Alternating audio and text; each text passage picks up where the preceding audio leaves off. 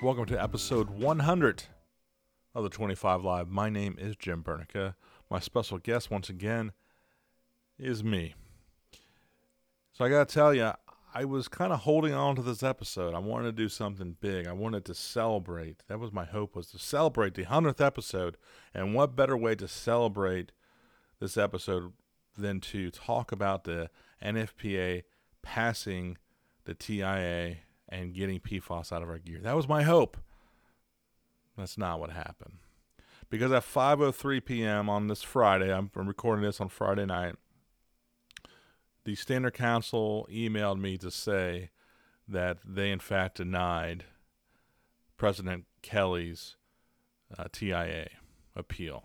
So, and they based that off of the fact that there's a hazardous substance task group that's part of NFPA 1971-1970 that has been looking into this since June, and that they're working on it. And I'm part of that group. We are looking at that. But all this is doing, all NFPA did with this is kick the can down the road. I mean, myself and I think everybody else involved, we're not surprised that this was the outcome, because we know that it's a kangaroo court and it's not on the up and up. This whole process, this whole NFPA is not on the up and up. And so again, not surprised, disheartened for sure.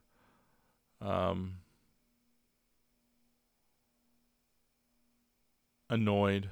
There's a lot of adjectives that you can use for this, but the gist of it is they kicked the can down the road. They prolonged this. Our firefighters are going to continue to wear this gear that we know is carcinogenic. We're going to absorb it. We're going to inhale the dust that comes off of it. And it's just going to cause more and more illnesses as it goes on. And there's no stop in sight. Until they get rid of this stuff, this test, it's going to be ongoing. So they had a chance to finally put an end date on this, and they didn't do that. So, yeah, but they don't have to wear this shit. So they're fine, and I'm sure they're going to sleep well tonight. So, I guess the next question is, what's next? And it's, even before I get to that, I also want to say again, Friday, 5:03 p.m., that's when they're kind enough to send us email. So they know better to not send it during the week or early on to where media can get a hold of this and they can get, beat up by it. So let's put it out on Friday. Oh, also, by the way, the Friday before September 11th. I mean, it's just a classless act, completely classless. But going back now to what's next, I think we have to lick our wounds. We'll regroup, and we're going to counterpunch. So it's not over. Everybody that has been working with myself, we're ready to keep going. None of us is going to give in. We still feel like we have momentum, and it's not a matter of if, it's just a matter of when. So stay tuned. I'm sure there'll be more coming from me and everybody else regarding this, but I wanted to make sure everybody knew that